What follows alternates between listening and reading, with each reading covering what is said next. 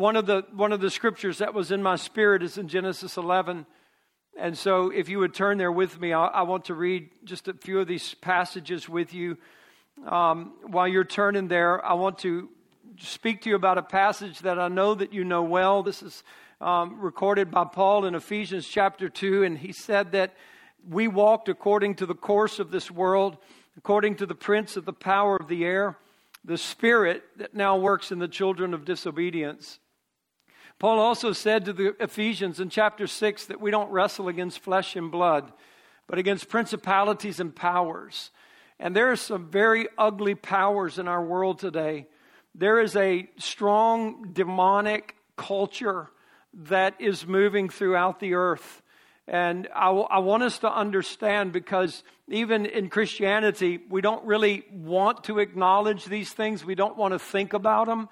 We want to kind of think of life as seasonal, and maybe we're just going through a seasonal speed bump in the world or whatever it might be going on.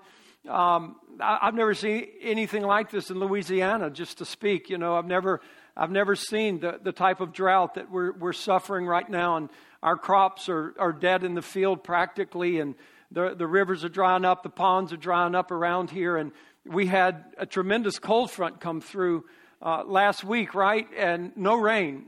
Is that, I mean, one of the strongest cold fronts we've had for the beginning of the year, and there was just no rain with it. And I mean, I enjoyed the weather. I enjoyed the sunshine. I get to play golf and tennis and things like that, you know, and it's been really nice. But I can't escape the thought that is in me that, God, what are you doing? This has got to be something of God's hand. And I want to understand what God is doing. What is God saying to our state, and what is God saying to our nation? And yet, a lot of times we don't even want to think of it in terms of a judgment or of a curse of God or something that God is doing. But I appreciate God's judgments, because God's judgments are not vindictive. They're acts of God in order to try to get man to, hey, stop and open up your eyes and ask a question, what's going on? Because I'm a good God and I'm not a bad God. And so even when God is moving in judgments, it's not evil, it's not wicked in the heart of God. It's a desire of God to get men to turn back to God and to face Him. And so this causes me to do that, causes me, what I see what's going on in our world, to do that. But this world is dominated by wicked spirits. This is what I just talked to you about, is from Ephesians chapter 2, which is New Covenant times. After the resurrection and the ascension of Jesus Christ, the Apostle Paul said, with the exception of the church of Jesus Christ, the people of this world are living under the spirit of this age. He said that there is a course in this world, there is a prince of power that is in the air, and there is a spirit that works in the children of disobedience. And so that is going on in our world today. And I just want you to understand that this is a demonic conflict. Whether you want to deal with that or not, you need to. There are demonic powers in our world. There are doctrines of devils, and there are seducing spirits in our world. And so this spirit of Antichrist, if you will, that we have been warned about in the Bible, is not a spirit that's coming. It is a spirit that is here, and it's been here. I believe even very possibly the Antichrist himself is alive in the earth. But the spirit of Antichrist has been working since the times of the apostles, at least, because John said in his epistle that even now the spirit of Antichrist is at work in the world. And this spirit is opposed to Jesus Christ. But the force of this spirit, the power that generates this spirit, is Lucifer. And this spirit is not mysterious. The means and the modes by which this spirit operates are not mysterious. Because we can go all the way back to the Garden of Eden, when Lucifer was there with that same spirit that would begin to infect the world, letting the cat out of the bag, if you will, showing his hand. And basically what he was trying to appeal to humanity is this: you can do this life without God. You don't need God. You can be your own God. You can know things. You can know good from evil. And you can get to a place in your life where you don't need God. And that's what they're doing today. That's what science is doing today. That's what professors are trying to do today. That's what men are trying to attempt with AIs today, is to create some kind of civilization where we don't need God, that man can construct and engineer and create on his own these machines and these intelligences, if you will, that will be able to cure even death itself. There are best-selling books right now that we're not far from removing the gene that causes death. Thank God Jesus did that. Jesus already conquered death. And he conquered it for all of us who believe in him. So we don't have to worry about that. But you'd have to take the gene of sin away, right? And only the blood of Jesus could do that. So this Spirit is working in the world. In Genesis chapter 11, I'm just going to read some of this with you. Verse 1, the whole earth was of one language and of one speech. And it came to pass as they journeyed from the east that they found a plain in the land of Shinar, and they dwelt there.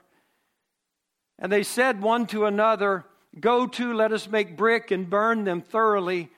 And they had brick for stone and slime for mortar. And they said, "Go to, let us build us a city and a tower whose top may reach unto heaven. And let us make us a name, lest we be scattered abroad upon the face of the whole earth." I tend to think that there's a lot of demon intelligence in those statements, that it's not just men. Why would men even think that there would be other languages? If there's only one language that men have always known from the beginning of time, how would they even know that there are other languages? But the devils certainly know there are tongues of men and of angels. And that the possibility of being scattered throughout the earth, I believe, is an antichrist thought. Let's maintain our unity and stay together. So the Lord, in verse 5, came down to see the city and the tower which the children of men built. And the Lord said, "Behold, the people are one, and they all have one language." And this they began to do. And now nothing, and this is God saying this, nothing will be restrained from them which they have imagined to do. So in this unity that man had in Genesis 11, God comes down. Now, what they were building was occultic. They weren't trying to build a skyscraper. They were trying to contact this spiritual realm and this occultic world. And God comes down and he sees this, and he sees that the whole world is one and they speak one language. And whatever they imagine, there's a power here, and whatever they imagine, they will be able to accomplish. So I'm going to confuse their languages and I'm going to scatter them throughout the earth. And so he says that in verse 7, confound the language so that they don't understand each other's speech. In verse 8, the Lord scattered them abroad from there upon the face of all the earth, and they left off to build the city. So the name of it's called Babel, because the Lord did there confound the language of all the earth. And from there did the Lord scatter them abroad upon the face of all the earth. And so if you would just take this into consideration, because there's a lot of things we don't know about this, but there are certainly some very clear facts that we do know.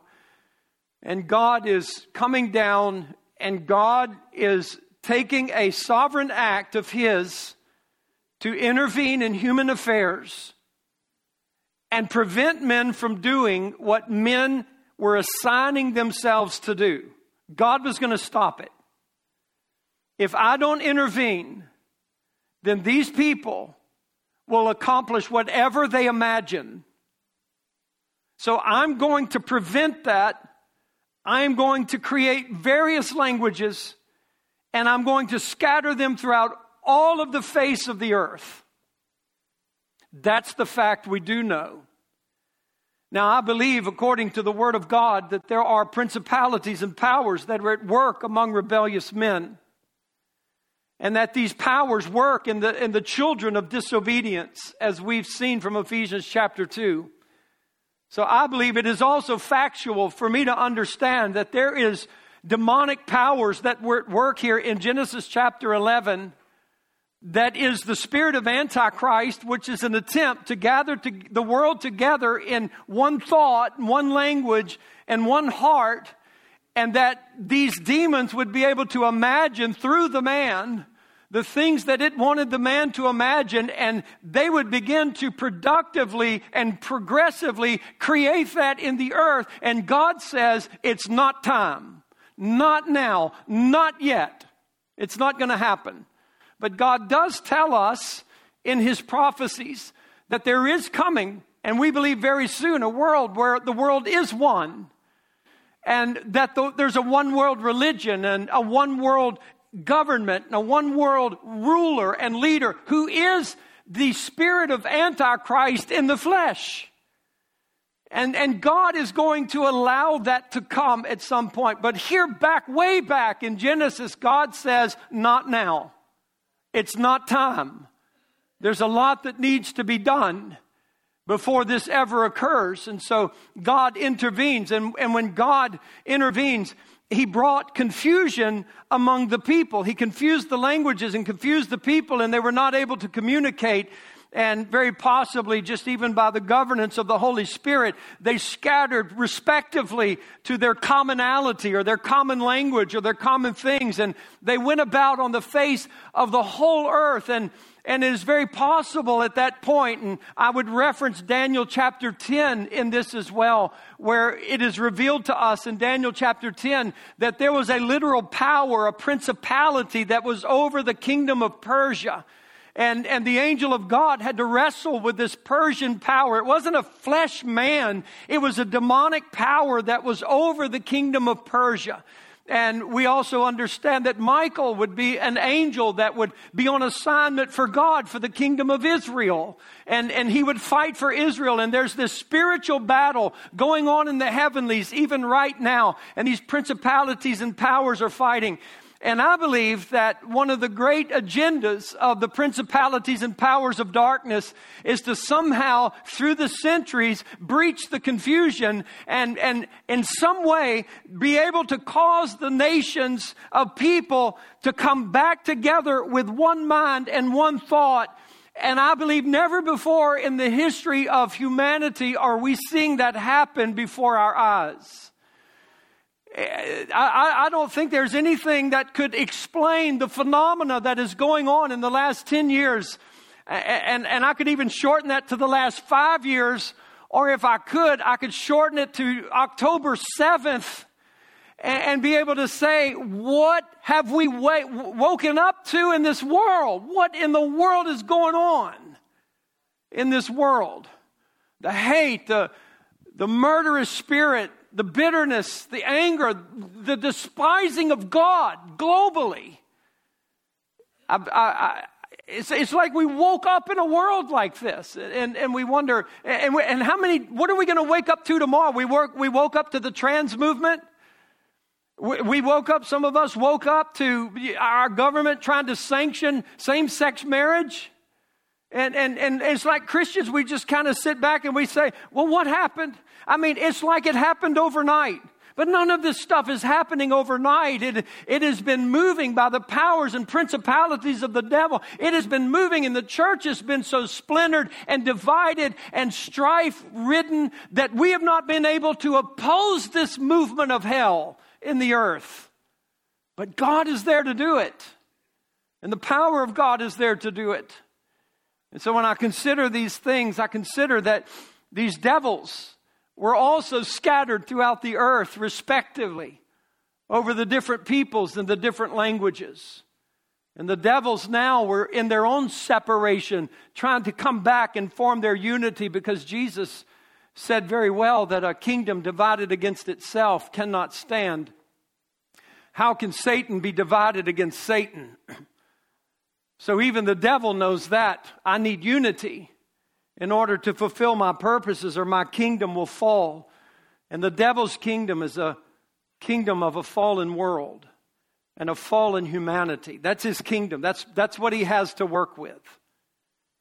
And he's working in men, and he's working in women, and he's working in politics and the educational system and the media and the entertainment industry. He's working in all of it vehemently.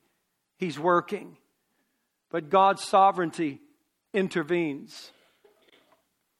We've seen pictures of this throughout history, whether it was the rise of Babylon, or it was the rise of the Medes and Persians, or the conquering of Greece, or the domination of Rome. We've watched this through history, where Satan has tried to conquer the world. But in every situation, every case, God said no. It's not time, and He busted it up. For us, a time in history that's probably most close to us would be World War II. When Hitler, fueled by religion, was moved to exterminate the Jewish people because they were the curse of the earth. And he was doing it for God in his mind, to exterminate the Jewish people. Stalin was right there with him. That same Antichrist spirit was in Stalin's mind as it was in Hitler's mind. And millions upon millions of Jews were exterminated. The desire was to exterminate them all. But God, in His sovereignty, said, no, it's not time.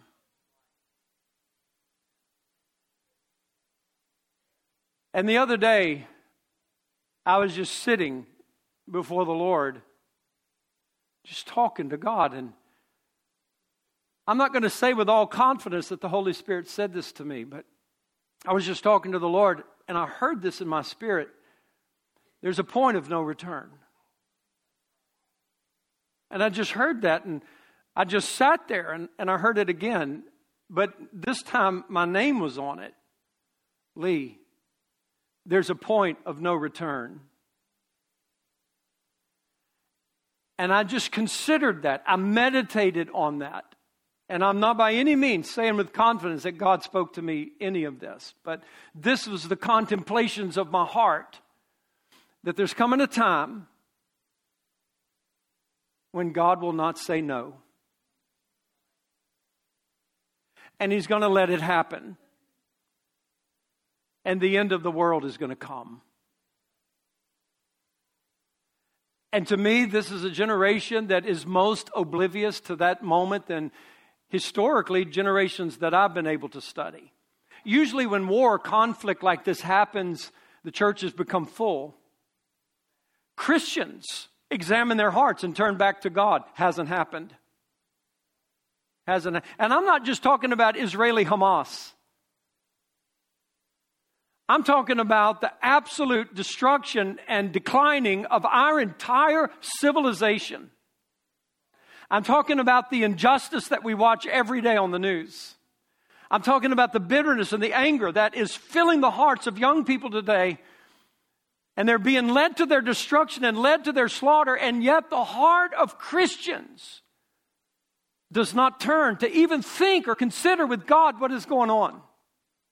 What is happening in this world? We're oblivious to the end of the world. But I know, according to the Scriptures, that God watches over His word to perform it. And there's coming a day when God will not say no to the demonic spirit that is going to fill a man and give that man world domination. God's not going to say no. He's going to let it happen. And beloved, it will happen. And I say to you, why is this moment so unique? Because I know, not you, not to fault you as a person, I just know who we are as humans. Well, we've heard that all our life. Every time there's been a conflict in the world, we've heard that. Always the end of the world. Always Jesus is coming back. So why is this unique? One word. Israel. That's why it's unique. Not that Israel's in a fight. That's not unique. But there are some key things being said and happening all over the world. I want you to read this with me in Ezekiel chapter 36. I feel constrained of the Holy Spirit to give you this message, for you to take it to your heart, to listen. and to joyfully be aware. I'm very quickly going to go through verses 1 through 10. God prophesies and God says to the mountains of Israel, hear the word of the Lord. In verse 2, the enemy has said against you, aha, the ancient places are ours in possession. Are you with me? Please don't take this as just any message. God shelved what I thought I was going to preach last night. And I'm trying to be a faithful pastor to you.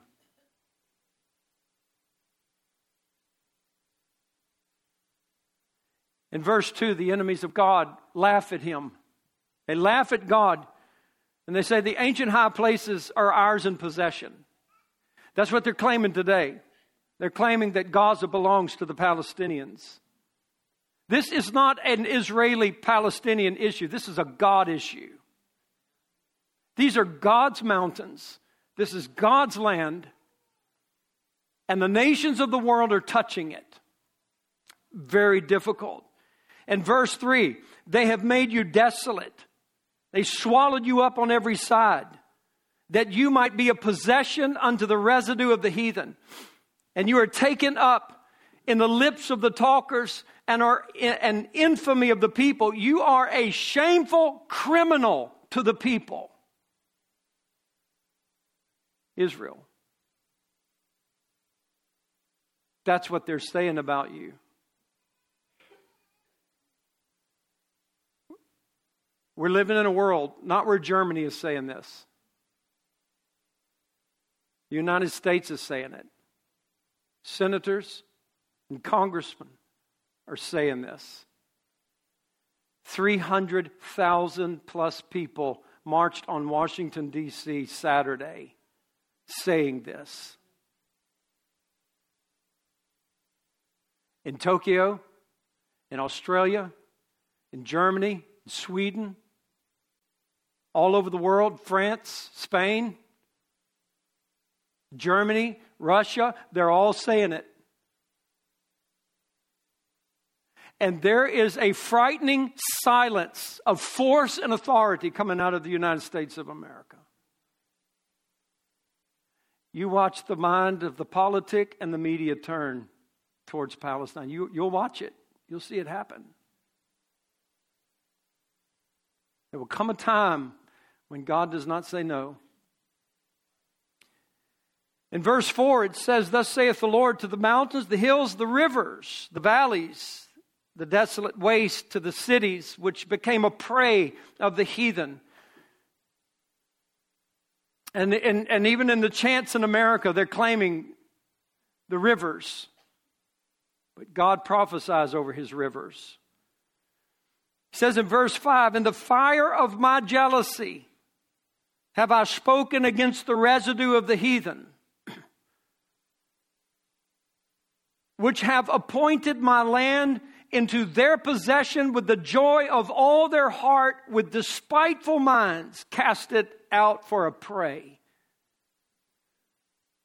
God's fire of jealousy burns in him for his people and his land, especially when the heathens of the land with joyful hearts claim to appoint themselves as the possessors of that land.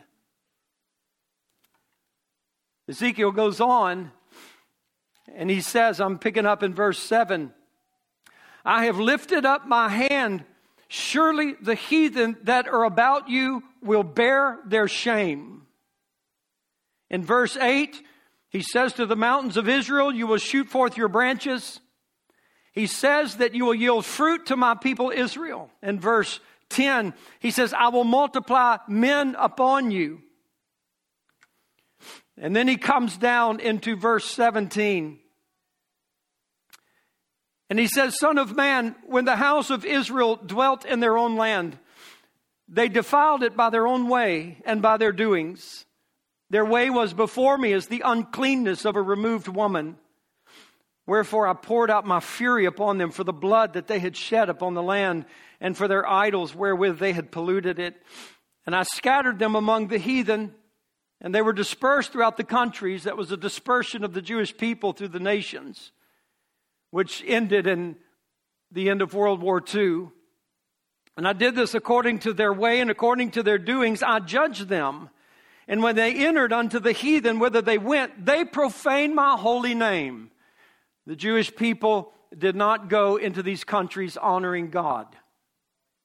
And when they said to them, these are the people of the Lord, and are gone forth out of his land. But I had pity. Now listen to this. I had pity for my holy name, which the house of Israel profaned among the heathen, wherever they went. Therefore, say to the house of Israel, thus says the Lord God, I don't do this for your sake, O house of Israel, but for my holy name, which you have profaned among the heathen wherever you went. I will sanctify my great name, which was profaned among the heathen. In other words, I will make my name holy, that you have polluted among the heathens, that you have profaned in the midst of them. I'm going to do something in the earth so that the heathens will know that I am the Lord, saith the Lord God, when I sanctify you before their eyes. For I will take you from among the heathen and gather you out of all countries and will bring you into your own land. Hundreds of years spoken before World War II. A dispersed people that kept their ethnic identity. And God was able to fulfill this scripture and bring his people back together. And then he tells us, if you would look with me in verse 28, you shall dwell in the land that I gave to your fathers. This is why it's different. You shall dwell in the land that I gave to your fathers, and you shall be my people, and I will be your God. I will also save you from all your uncleanness, and I will call for the corn, and will increase it, and lay no famine upon you. I will multiply the fruit of the tree, increase the field. You shall receive no more reproach of famine among the heathen. Then shall you remember your own evil ways and your doings that were not good, and shall loathe yourselves in your own sight for your iniquities and your abominations. Not for your sakes will I do this, saith the Lord God. Be it known to you. Be ashamed and confounded for your own ways, O house of Israel. Thus says the Lord God, in the day that I shall have cleansed you from all your iniquities, I will also cause you to dwell in the cities, and the waste shall be builded. And the desolate land shall be tilled, whereas it is desolate in the sight of all that passed by. And they shall say, this land was desolate and has become the Garden of Eden. And they've said that about Israel over the last decades. And the waste and desolate and ruined cities are become fenced and are inhabited, and that has happened. Then the heathen that are left round about you shall know that I, the Lord, build the ruined places and plant that which was desolate. I, the Lord, have spoken it and will do it. Thus saith the Lord God, I will yet for this be inquired of by the house of Israel, to do it for them. I will increase them with men like a flock. As the holy flock, as the flock of Jerusalem in her solemn feast, so shall the waste cities be filled with flocks of men, and they shall know that I am the Lord. But God says, I will be inquired of by Israel to do this. I'm going to get them to pray. I'm going to do it because my jealousy is burned up in me, and I am consumed with this jealousy for my name. My name has been polluted in the nations because of Israel. And guys, are you aware that the name of God is despised in the earth? Are you aware that God's name in all of the earth is considered scum? But God is going to do something in the earth that sanctifies his name among the heathens and among the nations. And God is going to exalt his name. And God is going to let the heathens know, I built this city. I built this country. I built these people for me. For my sake, I did it. And God is going to do it. Ezekiel has one of the most incredible revelations that a prophet could have ever been given. In Ezekiel's prophecies, he sees this valley of dry bones, and in it is just dry bones everywhere. And there's no flesh on the bones. And if you would read a lot of the commentaries, it would be as though the bones were aged or fired, that they became so dry. I believe with all of my heart that what Ezekiel was seeing was the crematories of Eastern and Western Europe during the days of Hitler. That they saw the furnaces that the Jews would be burnt in. That Ezekiel saw those mass graves where the bodies of Jews and their bones would lay in ruin, in those heaped piles of the people of God in God's name reproached. And Ezekiel sees that valley of dry bones, and the Holy Spirit says to Ezekiel, can they live? And Ezekiel says, oh God, you know. And the Holy Spirit says, then prophesy to the bones. And the bones came together. And then Ezekiel was told by the Holy Spirit, prophesy for flesh to come on them. And a remarkable prophecy that the Holy Spirit told Ezekiel, you prophesy for them to stand up in one day as an army. Because on the day that Israel was declared a sovereign state, again, she was under attack by 30 million Arabs and their countries to annihilate her and push her off into the sea and be done with Israel once and for all. And the United States and Britain were not there to help her. But God was. Her battles were supernatural. Her victories were unexplainable. Even at West Point, they will not study the military strategies of Israel because they make no common sense, because they're spiritual in their nature. Even right now, what's going on in Israel, and the soldiers and the people that are testifying of the divine intervention of God and the miracles of God that are happening in that part of the world. You should read it. It's fascinating what God is doing in the world today. But we don't. We bury our heads into our careers and our jobs and our happy little lives and our happy little hobbies. And we don't understand a world is coming to an end. Praise God. My world's not. I'm not depressed. My world's not coming to an end, but I get to be a part of the greatest challenge and victory and testimony I believe has ever been afforded the Church of Jesus Christ. And Ezekiel was told by the Holy Spirit, you take 2 sticks, one for Judah and one for Israel. And he said, you hold those 2 sticks in one hand, because when I bring Israel back into her nation, she will not be 2 people. She will not be 2 nations. She will be one nation, the nation of Israel. And that is exactly what God did. And now you've got people in America, if you just cue that up for me. You got people in America, and you got people all over the world advocating for the Palestinians and advocating that Israel is a genocide people, committing genocide, committing illegal acts and terrorism and things of that nature. And I just wanted you to see this, just like a 20-second thing, if y'all have that ready. This is in D.C. Saturday. Over 300,000 people came to protest Israel. 300,000 people came promoting pro-Palestinian values, unashamedly saying that we are in favor of Hamas, who rapes women, chops the heads off of babies. That's who we're in favor of. That was in our nation's capital this weekend. That's got to send something into your spirit that as the Church of Jesus Christ, that it seems as though as a nation of people, a point of no return has been reached. But God. But God. And if there was ever a time a world needed a people who knew God to touch God, it is the time right now. I would think in a world like this, the prayer meetings would be absolutely packed. I would think in a world like this that Christians would be calling prayer meetings in their homes. They would be calling prayer meetings in the church. They'd be meeting together in groups of people. Let's call upon the Lord. My God, my children could be going to war in a week. But we don't want to see it. We don't want to face it. We don't want to hear it. I know these are not popular messages. But I am constrained by the Holy Spirit to speak to you that there will come a point of no return and God will move. Spirit of delusion is in the world.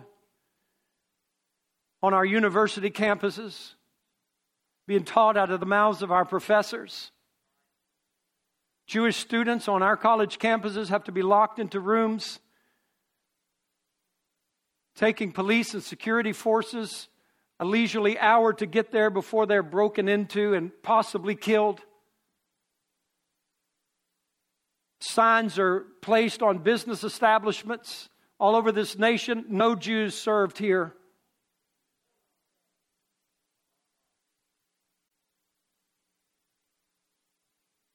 It's not simply some type of protest about a war going on in the Middle East. That's not it. It's not about the nation of Israel and Hamas and conflict. What has unraveled before us is an absolute anti-Semitic, anti-Christ spirit of hatred all over the world for Jews. Maybe this time, God will not intervene. Maybe we're at that point where God says, it's time. It's time to bring it to its end. I'm ready for the kingdom of my Son to come. Perhaps that is what is unraveling before our eyes. I don't know. But I do know this, that Peter said in his epistle, seeing that the day is at hand, be sober. Watch unto prayer. Love each other fervently with a love that covers a multitude of sin, and be hospitable to one another, because the end of the world is coming and it is at hand. So I want to change gears for just a moment. And I wanted to say this to you. This is the part where I really feel constrained of the Lord. And if they're coming up here, I'm not finished yet. Sometimes these musicians go, okay, that's enough, Pastor Lee. It's time to get down. Not yet. It's not even 12. So, Psalm 86:11, David says this. He says, God, unite my heart to fear your name.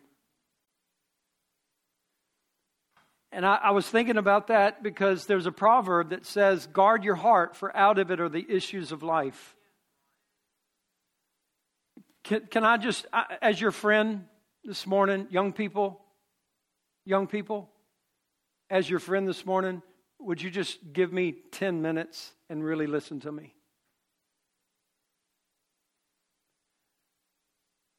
Would you please listen to me for 10 minutes? Guard your heart, for out of it are the issues of life. And a kingdom divided against itself is not going to stand. And if you live with a divided heart, you may watch your life crumble. Keep your heart by entrusting it to Jesus Christ.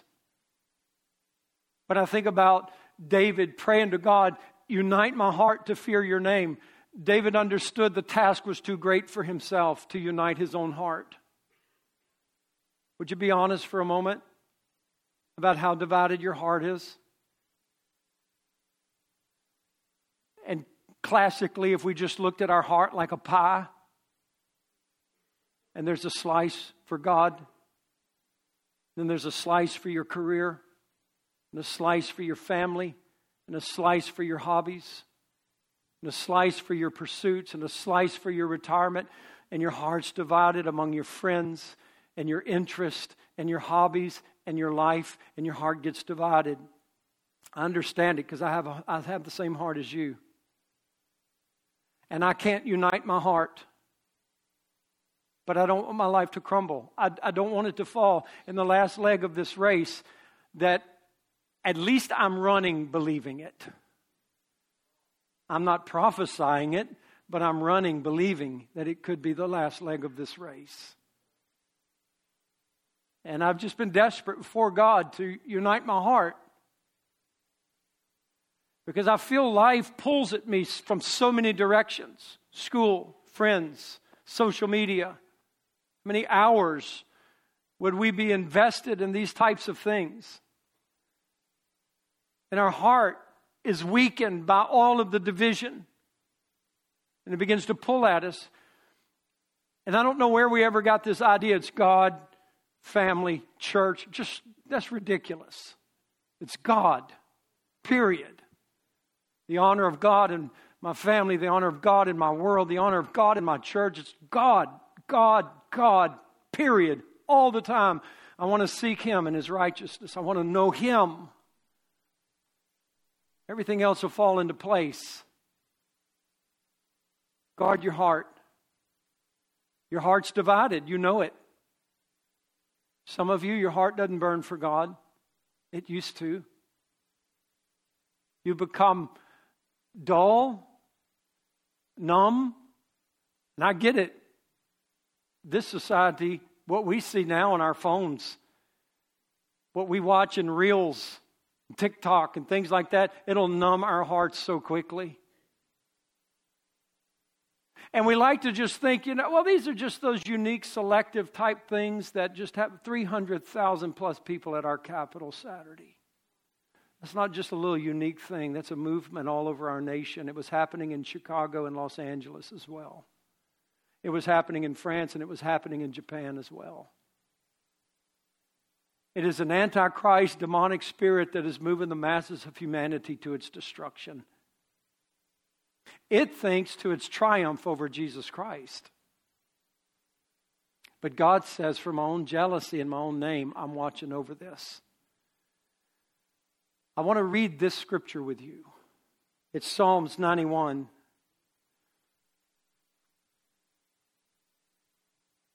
And then I'm just going to ask you some questions. In Psalm 91, it's a psalm of Moses. He that dwells in the secret place of the Most High shall abide under the shadow of the Almighty. I will say of the Lord, He is my refuge and my fortress, my God, in Him will I trust.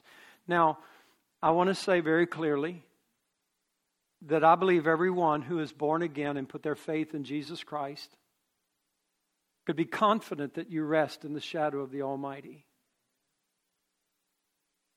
That the door of God's protection, the door of God's intimacy has been opened to you and you have entered it by your faith in Jesus.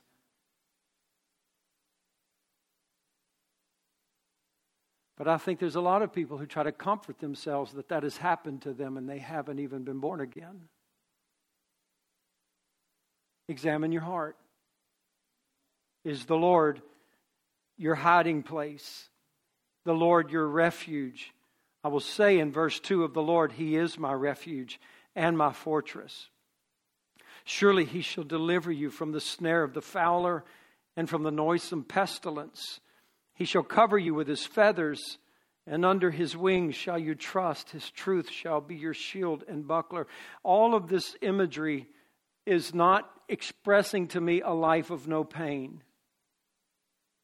It is not expressing to me a life free of conflict.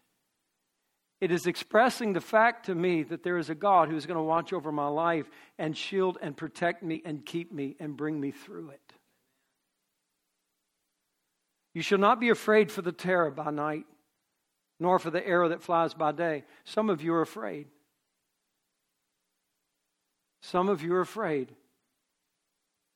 Afraid to live your life.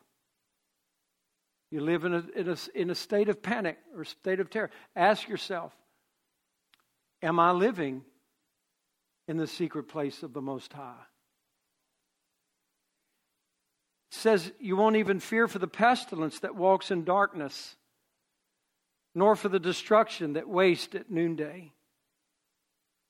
1,000 shall fall at your side and 10,000 at your right hand, but it won't come near you. Only with your eyes shall you behold and see the reward of the wicked. Now listen to this. I want to focus on verse 9. Because you have made the Lord, which is my refuge, even the Most High, your habitation. Could I ask you to really consider doing that in your life? Would you make the Lord your refuge and habitation? You see, a refuge is a place that you run to when you're under the gun. It's like a safe room in your house. And so when trouble comes, or someone to break in, or if a storm came, everybody in the house knows, run to the safe room, run to the refuge, and that's what it is. So we kind of just live our life, right? just kind of live our life doing our own thing and all of this, and all of a sudden, and Israel and Hamas, that's not really touching me. And I know Baton Rouge needs a lot of help, but my life's okay. My neighborhood's doing good. Everything's fine with me. And so none of this is really creeping on me. But the moment it does, we're going to all run to God. It's just instinctively, we're going to run to our refuge. But it says this, because you have made the Lord, which is my refuge, your shelter, your habitation. In other words, it means this, that I'm not living a life now just pursuing my own things with a divided heart. But now I'm living my life with God as the one who is my habitation. I'm really a follower of Jesus Christ. I follow Him. I'm not going around telling people I'm a Christian. I'm not going around telling people, hey, yeah, I was baptized when I was 8 years old. Or I'm not going around telling people, yeah, I was baptized in the Holy Spirit when I was 12. No, that's not. I'm a follower of Jesus Christ. God is my habitation. I live with Him. I live with Him. And I'm not feeling around or troubled or in terror or panic when something bad happens in my life, because God's right here anyway. I live in Him. And I would ask you to do that, to make the Lord your habitation. Be a follower of Jesus Christ. Make the decision to do it. Make the decision to let Jesus Christ affect your heart and to affect your life. What if? I don't know. I'm not saying this is Ezekiel's war that's going on there. I don't know. It could be 100 more years on this planet. I don't know. But I do know this. Is Jesus Christ not worth it? Is it not worth me being able to say to Jesus, I love you. I just want to live every moment of my life with you. I want to be intimate with you, and I want to be close to you, and I just want you to unite my heart. I want my heart to be all about you, Jesus. And please don't buy into these ridiculous things while you're so heavenly minded you're of no earthly good. The most earthly good person that ever walked on this planet was from heaven. So let me close with this. I want to ask you about just some things with your heart. And now the worship team can come up. I call this Friends on the Fringe or Gethsemane Friends. Because all of us, and really pay attention, all of us pay attention. We all have friends on the fringe of our life. There are people we know, people we like, sometimes people we do things with, sometimes we hang out with them. It's typically in larger crowds with a group of people or something. These are our friends on the fringe. But the Gethsemane friends,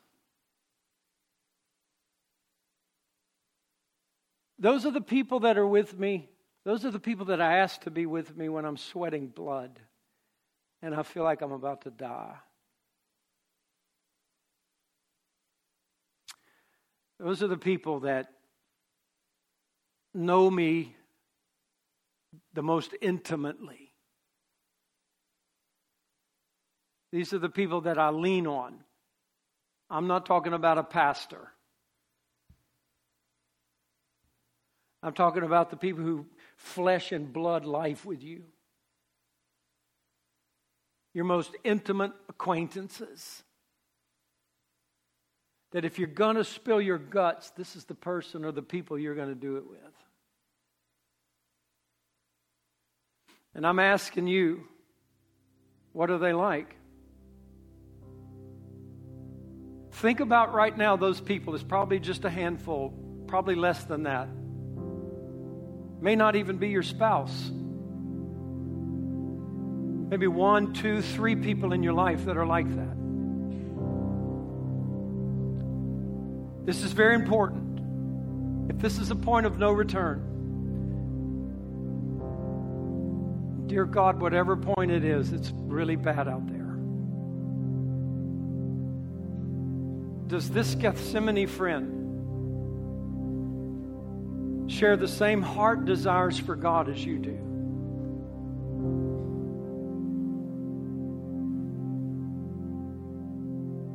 The person you're dating, do they take this stuff seriously? Like you do? Do they believe it? Does it affect them?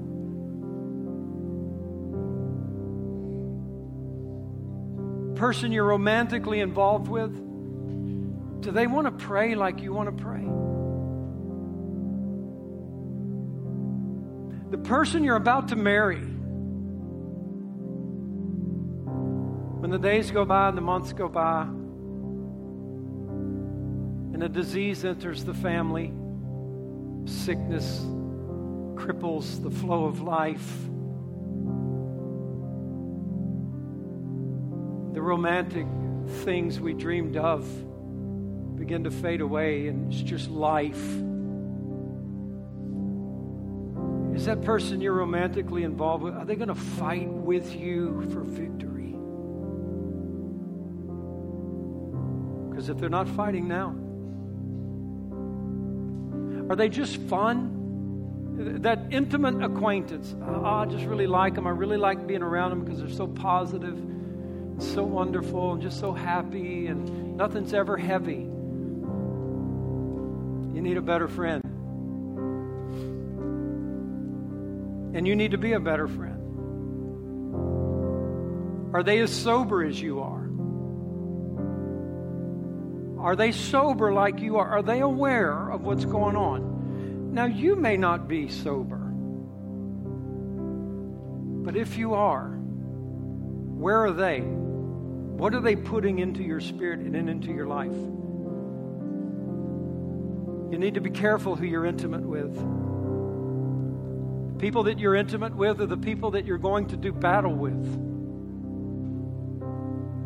You don't need them to run from you on your day of trouble. And you don't need people in your life telling you everything's going to be okay when it's not. Are people making excuses? We need people in our life that are making strides in building my faith and inspiring my walk with God.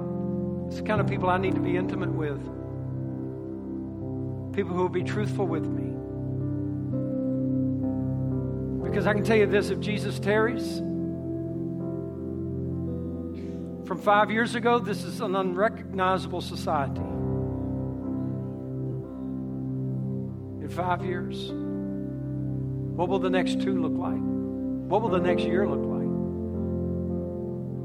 How many terrorist cells have we allowed in through our southern border? What are they waiting for? What's the call? When is it going to happen? When are they going to come marching down your street? When are they going to beat on your door and say, are you Jew friendly? Are you a Christian? I need people in my life that are going to help me not be a coward and be faithful to Jesus. I need a heart that's united to fear God. I don't have one. I want one. I don't want a divided heart. It's so easy for me to say how much I love God in a world like this. I'm not challenged, but what if they walk through that door? Would I have enough of the Holy Ghost in me then? Would my heart be so united then that I wouldn't, for the cost of Christ, that I wouldn't say, well, what about this? What about that? What about my hobbies? And what about what I'm laying up in store? What about my friends? What about no, all for Christ. I surrender all to Him. I freely give. I have decided to follow Jesus. No turning back. If God decides this is the day that I go, this is the day that I go, but I'm not turning from Jesus. No way. My heart's totally united in this.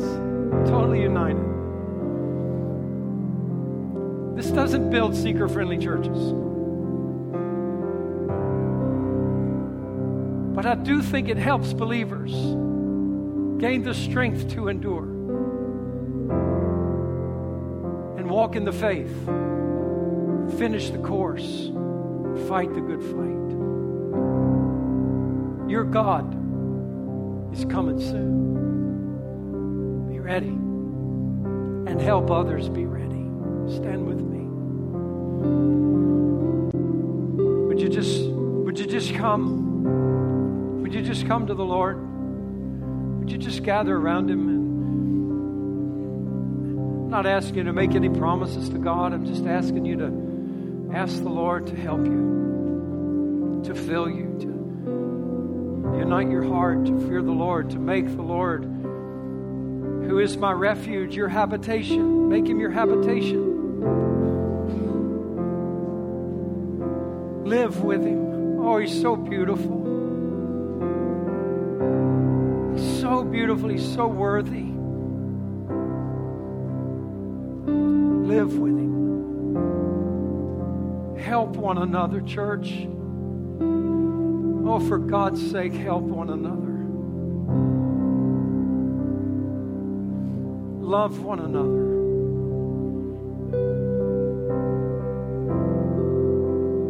Pray for this world. Pray for this hour, that you faint not.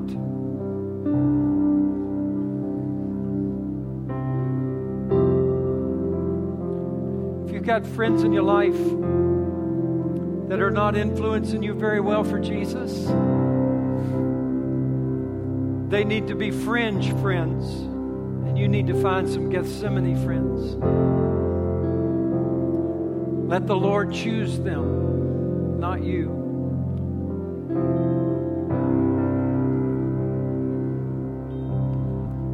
You'd rather live strong than weak.